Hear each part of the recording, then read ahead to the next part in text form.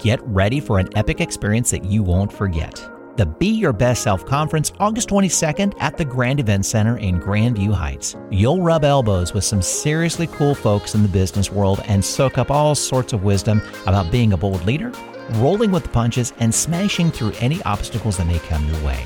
It's not just about sitting through speeches. It's about making connections and diving deep into learning that'll stick with you for ages.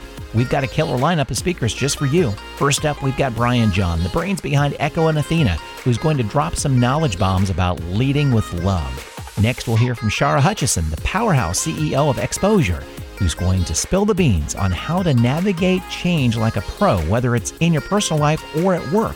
And then brace yourself for Stephen Carr, the mastermind behind Belief Force, who's going to show us how to kick those self-limiting beliefs to the curb and step into our full potential. But wait, there's more.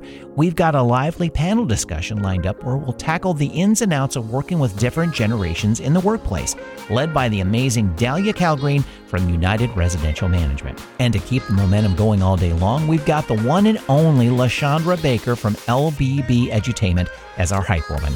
Oh, and don't even think about sneaking out early, because we've got some seriously awesome prizes up for grabs at the end of the day. Trust me, you don't want to miss out. So mark your calendars, spread the word, and get ready for a day packed with inspiration and connections. chamberpartnership.org/BYBS 2024.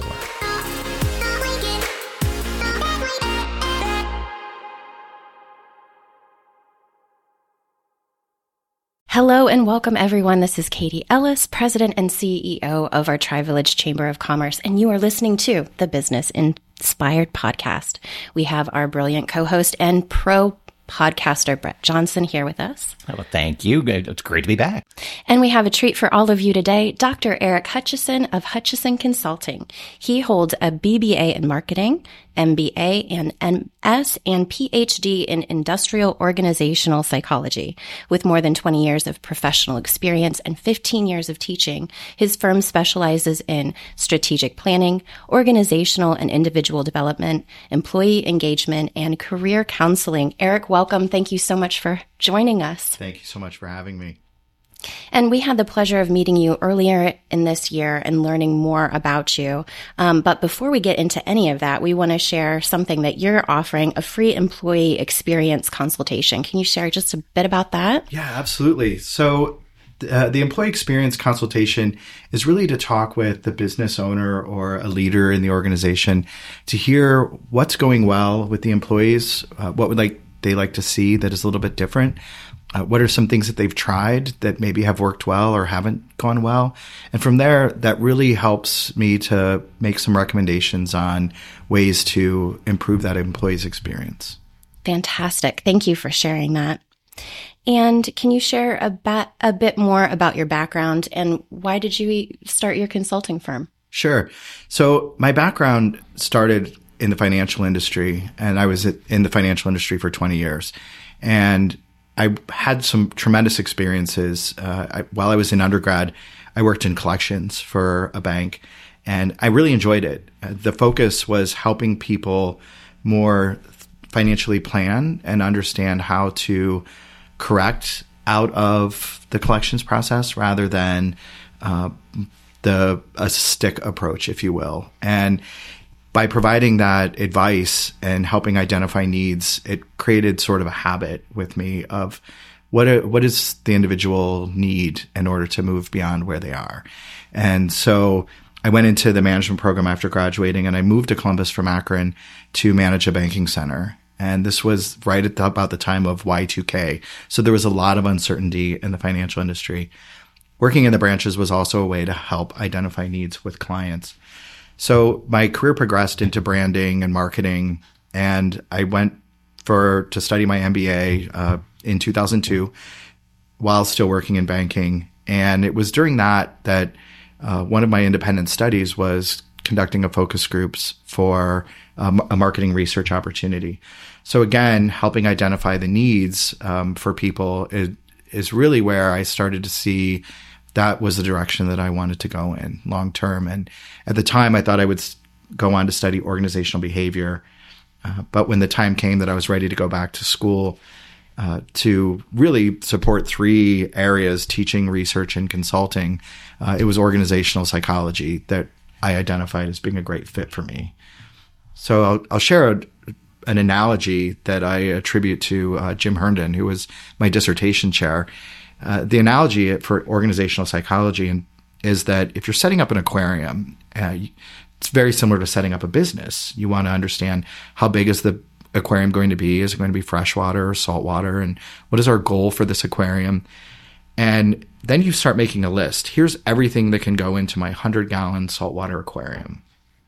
And these are the features, and this is what I would expect to benefit from each of these types of things. And then once the aquarium is built and established, then you're managing to the pH. So for industrial and organizational psychology, that making a list of here's everything that I need that will go in to make the organization successful. That is the selection process. It's the job descriptions, and it's what types of experiences and skills do we need for people to bring to the company. And then once they're in the company, that's the organizational psychology part. How do you maintain balance within the organization? Making sure that the predators aren't taking over, making sure there isn't too much algae, right? So that's done, obviously through studying the employee experience, as well as identifying ways that performance is managed and what type of training and development need to take place. And then what made you decide to go out as an entrepreneur and start your own firm? I decided to start my own business when I knew that I was leaving corporate America, because it gave me a way to start meeting clients in different segments and different industries. And I started out helping clients with strategic planning. That was my background. At the end of my corporate career was a lot of operationalizing of methods and plans and processes. So helping small businesses with things like that was really rewarding. And as I went through the IO psychology program, I could then start adding more services and developing into the selection and the organizational development process. And having my own business really gave me the flexibility to work a range of hours while still working toward the degree. That's fantastic. Good. Yeah. Wow. It's interesting because I run into and work with a lot of other businesses as well, that once they see that strategic planning, it's that looking holistically, I guess you could say, versus like, okay, we have to create this widget, or we have to sales. Sure. So I guess the question for me is, how important do you see strategic planning for any size organization or business? What will that strat plan help them do? Sure. And you're absolutely right.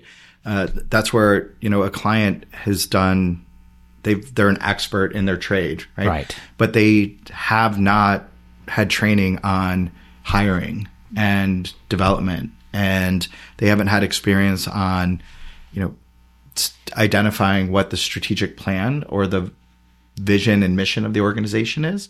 And so, really having them look at what is their current vision and their mission for the organization.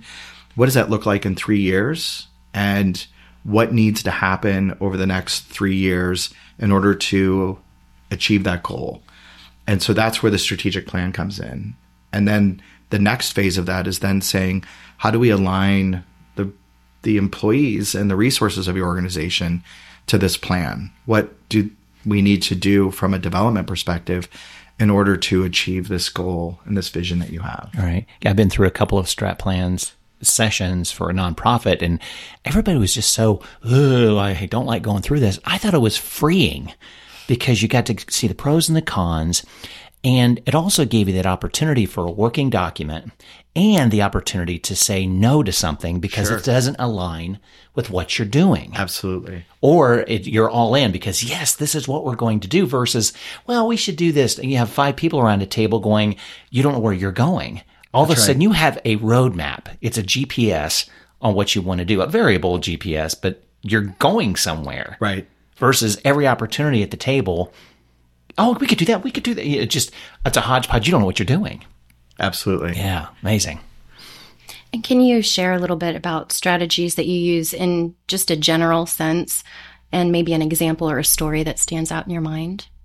So from an organization perspective, one strategy is really looking at the leadership team and identifying what their roles and responsibilities are. If the CEO's focus is not on organizational growth and idea generation, and instead they're spending a lot of time in the details in the operations, that might not be what's best for the business, right? So maybe helping the CEO switch from COO to CEO. And where at times it may be very necessary for them to step out of the idea generation mentality and focus on critical details for the business, that really would be more a role of that division's leader or the CEO or the COO, I'm sorry. However, in a lot of small businesses, sometimes the CEO is also responsible for marketing and maybe human resources, right? So it's really having an understanding of what everybody is responsible for. And is that the area that they should be focused on? Is that where their skill set is? And sometimes it's just a matter of shifting some things around within a small business or an organization and identifying those clarity for those roles that relieves a lot of that tension that may have been preventing growth and expansion. Yeah. Now, we've spent a lot of time talking about strategic planning, and I'm wondering if the listener is kind of going, wow, this sounds like a long time to do this. What is a timetable for a strategic planning from beginning to end? And again, I know there's probably no set answer to that, but we're not talking years here, right? No. Right. And in fact, from a strategic planning perspective, strategic planning is very much like any maintenance activity. It's something that should be top of mind on a regular basis. And in that daily decision-making process, hey, do I understand, and this is from the senior leadership of the organization to entry level, is do I understand how what I'm doing applies to our mission and vision of the organization? And that in effect is it supporting the strategy for the company? And so it's really an ongoing long-term initiative to where it may need to be tweaked and there may need to be other things in the organization that change to support that. But that initial exercise of going through what are the goals and how do we get there, that isn't nearly as long as the 3 years to get there. Mm-hmm. Good. Okay. And then moving to employee engagement, what do you see being the biggest benefit of multi-generational employees? And how can you help businesses and organizations work through the generational divide that can happen? Sure. So we'll start with employee engagement, and that's a great part of my business because really what I am able to do is help businesses identify, and better understand what the employee is experiencing on a daily basis that is contributing to that engagement, right? So you can have an employee satisfaction survey that tells you whether the employees are happy or not. That doesn't necessarily mean that they're engaged. And to figure out what, are the contributing factors for their engagement, one of the major pieces that is a predictor of engagement is whether there's a sense of belonging for the employee. And that is so important, especially now as we've seen through the Great Resignation and people really wanting to have jobs where they feel that is a good fit for them and that they have that sense of belonging. And that transfers over to multi-generation employees because you mentioned the generational divide. And so in the literature, and in the academics, we talk about these as generational cohorts. And so for each of the, the boomers, the Xers, the millennials, and what I hear a lot of times somebody will say is, oh, I just can't understand how to communicate with these millennials. And I say, let's step back and look at this from a different lens, that millennials, just as any other generational cohort, is a group of people. And we wouldn't say that about a group's ethnicity, right? So that right there helps reframe the exercise of oh, I didn't realize that this is actually like a cultural diversity lens that we need to be looking through in order to address this. And so going back then to belonging is to say, how do we ensure that the individuals in these groups understand the complexity that each one of the groups have in terms of work style, communication, workplace behaviors, and perspective about what it means to be engaged. And it's encouraging when I see a company that does have multi-generation employees, because as problems become more complex to solve, having a complex infrastructure to look at those from different lenses that each generation has is a much better way to solve problems than if everybody is of the same blank. Mm-hmm. Yeah. And one of the statistics that you cite on your website about hiring strategies is the cost associated with replacing employees.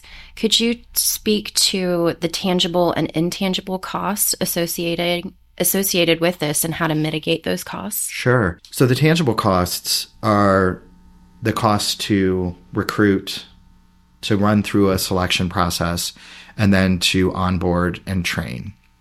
And that's really expensive, especially in a small business where it may be a solopreneur who's adding somebody for the first time. That is then becomes a tremendous part of their time investment that isn't being used to generate revenue. And so if they don't have the budget to hire somebody to assist with that process, then how can I help them by using the appropriate tools and developing types of selection methods that are specific to their organization, so that there is a greater probability that they're hiring somebody who will be a fit and where we can predict that this individual will be a good performer. Because when we then look at the intangible costs of not being a fit and not being a strong performer, is this individual may not be contributing to revenue as quickly as you expected them to, but by not being a fit, they may also be off-putting to your clients. And if you are not a solopreneur and you have a larger organization and you hire somebody who isn't identified as a fit for the organization, what does that mean in terms of disruption to, again, going back to that aquarium analogy, the pH of the organization? Yeah, wow. So as you work with individuals and organizations, what trends are you seeing happening? One of the trends that is really important, and it goes back to that sense of belonging, and what does that mean for somebody to belong? And so a lot of times when you hear of an organization going through cultural diversity training or cultural competence training, the employees got confused because they don't really know what's expected of them. And they may already feel like, hey, I belong here. But then there also may be a group of employees that don't. And really, before entering into that, any type of training like that, we go back to the employee experience. And if we have an idea and if we've measured which groups have that sense of belonging and which ones don't, that can really help shape the way that training is developed and implemented, so that it is specific to the organization and it is relatable to the employees, and then it's actionable. We can expect to see that those ratings change by measuring them over time through like a pulse survey, if you will. That way it's sustainable, rather than we're checking a box by having an employee satisfaction survey and we're checking a box by doing this type of training.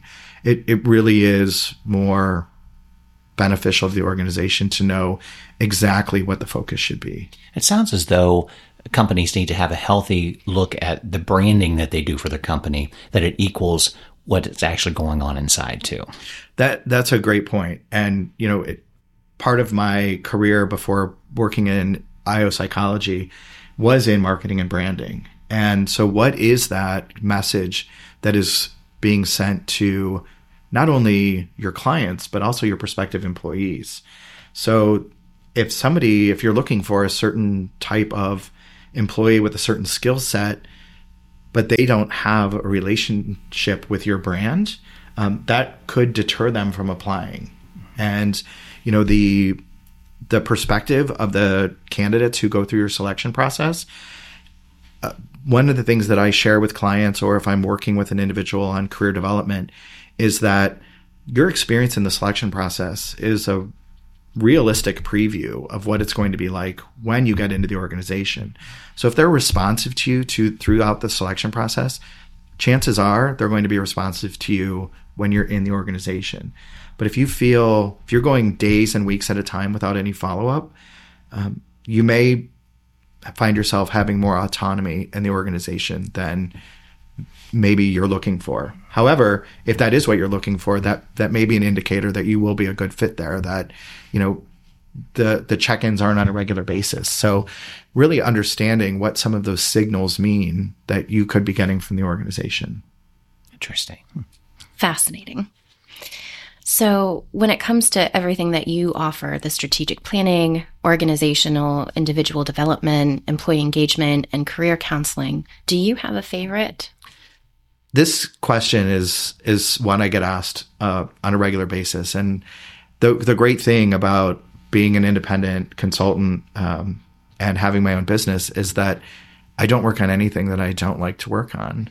And so freedom. Isn't that great? Right? It's fantastic. And, if it would be really difficult. It's like, if you have your favorite restaurant that you go to, and there are a lot of things on the menu that you really, really enjoy, and that's where you have the hardest time making a decision, is because you want to experience as much of it as possible. And so for me, the work that I do with organizations, whether they're in the public sector or the private sector, or they're a nonprofit, it really is helping to identify what their needs are.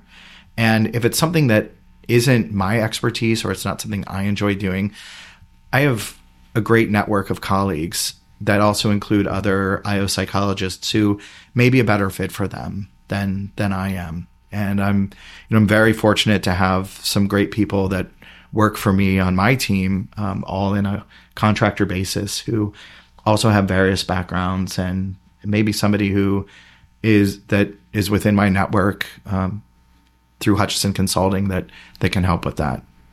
I think it's a benefit of working with a smaller company too. And I mean, Tri-Village Chamber Partnership, that's mostly the makeup, is small businesses that if the members can work with each other, as well as the businesses that are members, as you just said, you have a network of people. When Sure. I think of work with larger organizations, they kind of want to keep it all to themselves, and they don't refer out because they're afraid of losing the business, where we work on a different level. Right. We work on that referral. I We agree. work toward that referral. And I think that's a big benefit of working with a smaller company, is that they're there to help you, even if it's an outsourcing that, okay, I can't do it, but I know somebody that can. There's no downside to that. That's right. At all. I agree with you on that point. And I was just in a meeting before this one where one of the areas that we were talking about is an area that I have zero experience in. And I just said, of the 5 areas that we've discussed, the one area that I don't have any experience in is this one. However, I didn't have any experience in some of these other areas before I, ventured into them: marketing, branding, organizational psychology. So learning it would not be something I would be opposed to doing, but the time may be better spent in some of the other areas we discussed initially before venturing into an unknown. Yeah. Well, this next question is going to go right into your offer in regards to working with businesses to kind of, that initial consult is that, what's the one takeaway that people can implement or ponder in order to make a positive impact within themselves or within their organization? And that could lead to that, okay, I'm going to think about this, but I need to get a hold of you and ponder this and pull some more stuff out of this. Sure. There are 2 things, maybe even 3 things that they could take away from that initial one is really having an opportunity to discuss with somebody what has worked well and what hasn't. And that's really an indicator in that initial conversation for me to understand the type of climate in the organization. When they feel that, one thing may have performed better than another, it gives me an idea of what the employees are receptive to. It may be, wow, I'm really having a hard time communicating with this person in the organization. I don't understand. Every time I want to talk about this topic, they shut down. And by understanding workplace behaviors and workplace personalities, it may just be a difference in the way that problems are addressed. Some people really have a direct approach to problem solving, and they want to discuss it with multiple people, whereas somebody else may have a much more some people may have a much more introverted approach where they want to think about it and analyze it for a while. Well, those two are at opposite ends of the spectrum when it comes to problem solving. And so the person who's direct and wants to have a group of people debating and talking about different ideas and ways to solve the problem could view the person who's more introverted as, they just shut down. They don't want to be involved, and they shut me out. And where that isn't at all what's going on. In fact, they're running through, in some cases, many different opportunities or permutations of problem solving. And they do that in their head rather than out loud. Whereas, that person may also view the person who wants to talk about it as being distracting, right? So helping them understand, oh, wow, that's just maybe their approach of problem solving. And we might get to the same solution and we might agree on a solution long term, but we just have different paths of getting to the final destination. It's fantastic. Again, fascinating. And then how can people get a hold of you? LinkedIn or through my website. There's a link on every page of my website to generate an email to ask a question or to reach out to schedule an appointment. And again, if that, and also on LinkedIn, I have an individual page as well as a company page. So messaging through any of those three methods, and again, mentioning this podcast, we'll get an appointment set up and talk about what's going on. Beautiful. Thank you so much for joining us, and we're so happy to have you as a new member. Thank you very much. It's my pleasure. Lucky to have you. Did you know sponsoring a Tri-Village Chamber event not only builds brand awareness, but expands your network? Our chamber unites hundreds of businesses and individuals through meaningful relationships, educational programming, exclusive resources, and awesome events. Sponsorship supports our efforts to build and strengthen the community. To find out which opportunities are best for you, contact me directly at Katie, Katie, at chamberpartnership.org. Thanks for partnering with us. Thanks for listening to Business Inspires. Check out the podcast show notes for information about this podcast, to schedule a guest appearance, or to find out more about sponsoring this podcast.